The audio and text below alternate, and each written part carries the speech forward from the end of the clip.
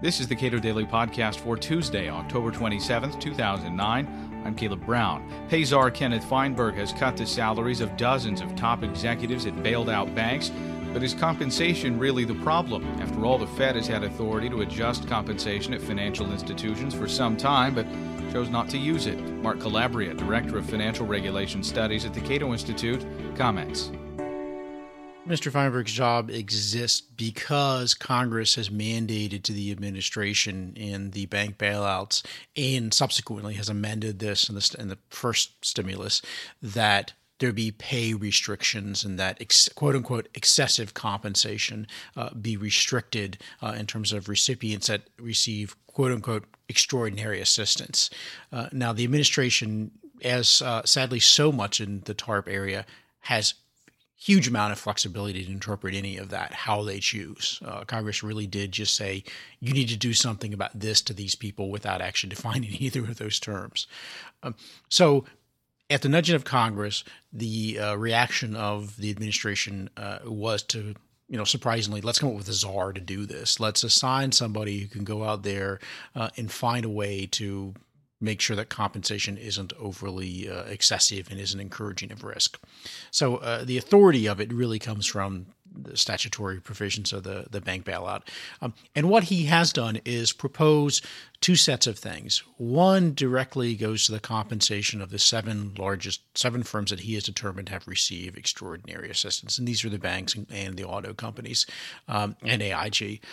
And what he has said is, we're going to make sure that your cash compensation is not overly excessive.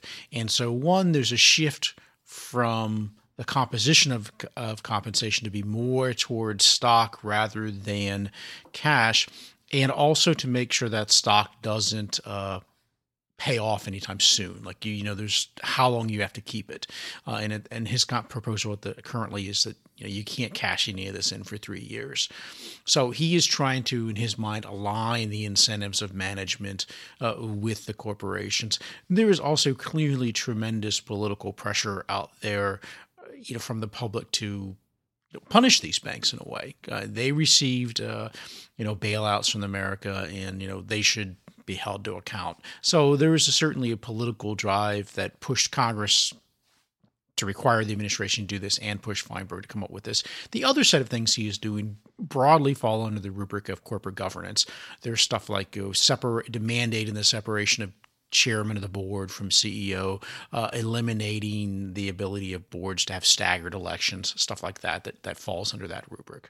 And that is the part that people such as Senator Schumer have talked about expanding to all publicly traded corporations as the corporate governance changes. I think the pay restrictions, as awful as they are, but 90% reductions in salaries for many of these executives, as bad as those are, what is in the corporate governance changes, and what are the likelihood of expanding those to other companies? Some of them, I think there's a considerable interest. There's always been a long tension, despite Sarbanes-Oxley and pre-Sarbanes-Oxley, the vast majority of laws in terms of corporate governance was all state law. Delaware has played, for instance, and New Jersey before it has played a much bigger role historically in determining, what these changes should look like. And that varies considerably. You can still choose to incorporate in any of the 50 states, and that really sets the framework. But Congress has taken, increasing interest before and since Sarbanes-Oxley in mandating several of that. I think some of that will actually gain considerable steam. How much of it, and partly because none of it has really been subjected to serious debate and consideration. For instance, there's a very large empirical work that's looked at, does separating the CEO from the chairman make any difference to the firm?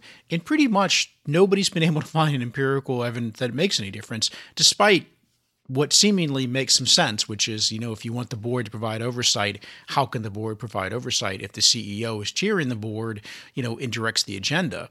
So, there is a theoretical rationale that appeals to a lot of people on the left, like, well, boy, we need to separate this. But the fact is there's just no evidence to support it. On the pay restrictions themselves, like I said, 90% reduction in salaries on average.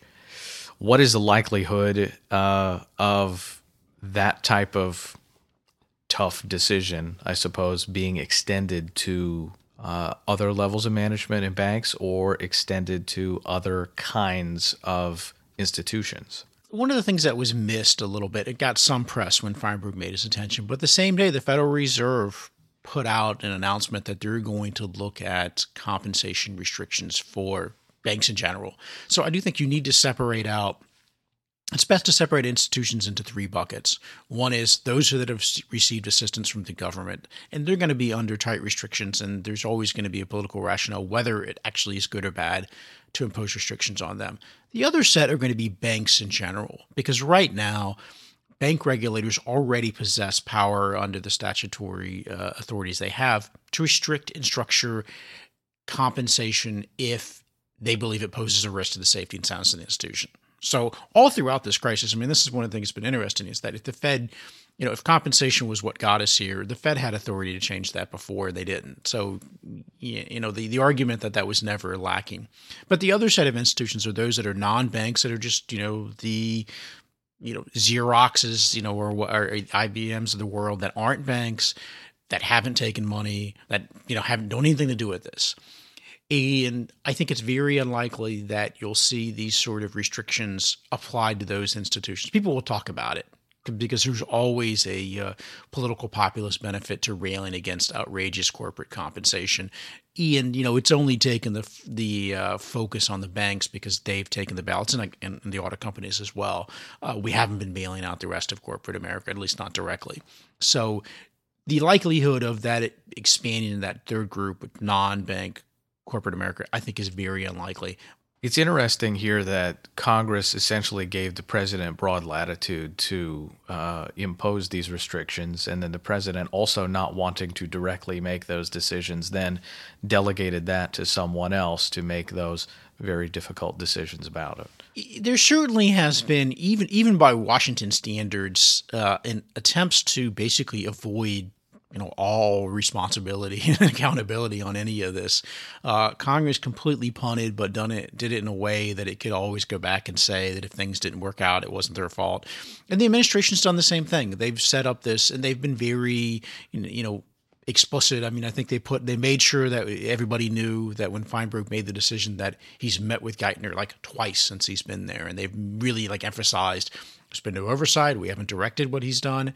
So they're trying in a way to have the best of both worlds, which is they want to allow, and channel that populist anger over pay. But, when these things potentially come back to hurt the corporations, because there's this trade-off. If you micromanage these corporations, it's very hard when they don't pay money back to say that it's not your fault, that you didn't have anything to do with this. So, the administration wants to kind of keep the ability to micromanage these corporations to a degree, but they also want to be able to give themselves an out and say, well, it's not our fault we didn't get the taxpayers' money back and that these corporations lost money because, we're not running them. So they want to run them and not run them at the same time. And they clearly recognize if they run these corporations into the ground and we don't get our money back in terms of taxpayers, it's going to reflect very poorly on the president. Mark Calabria is Director of Financial Regulation Studies at the Cato Institute. You can read more of his work at cato.org.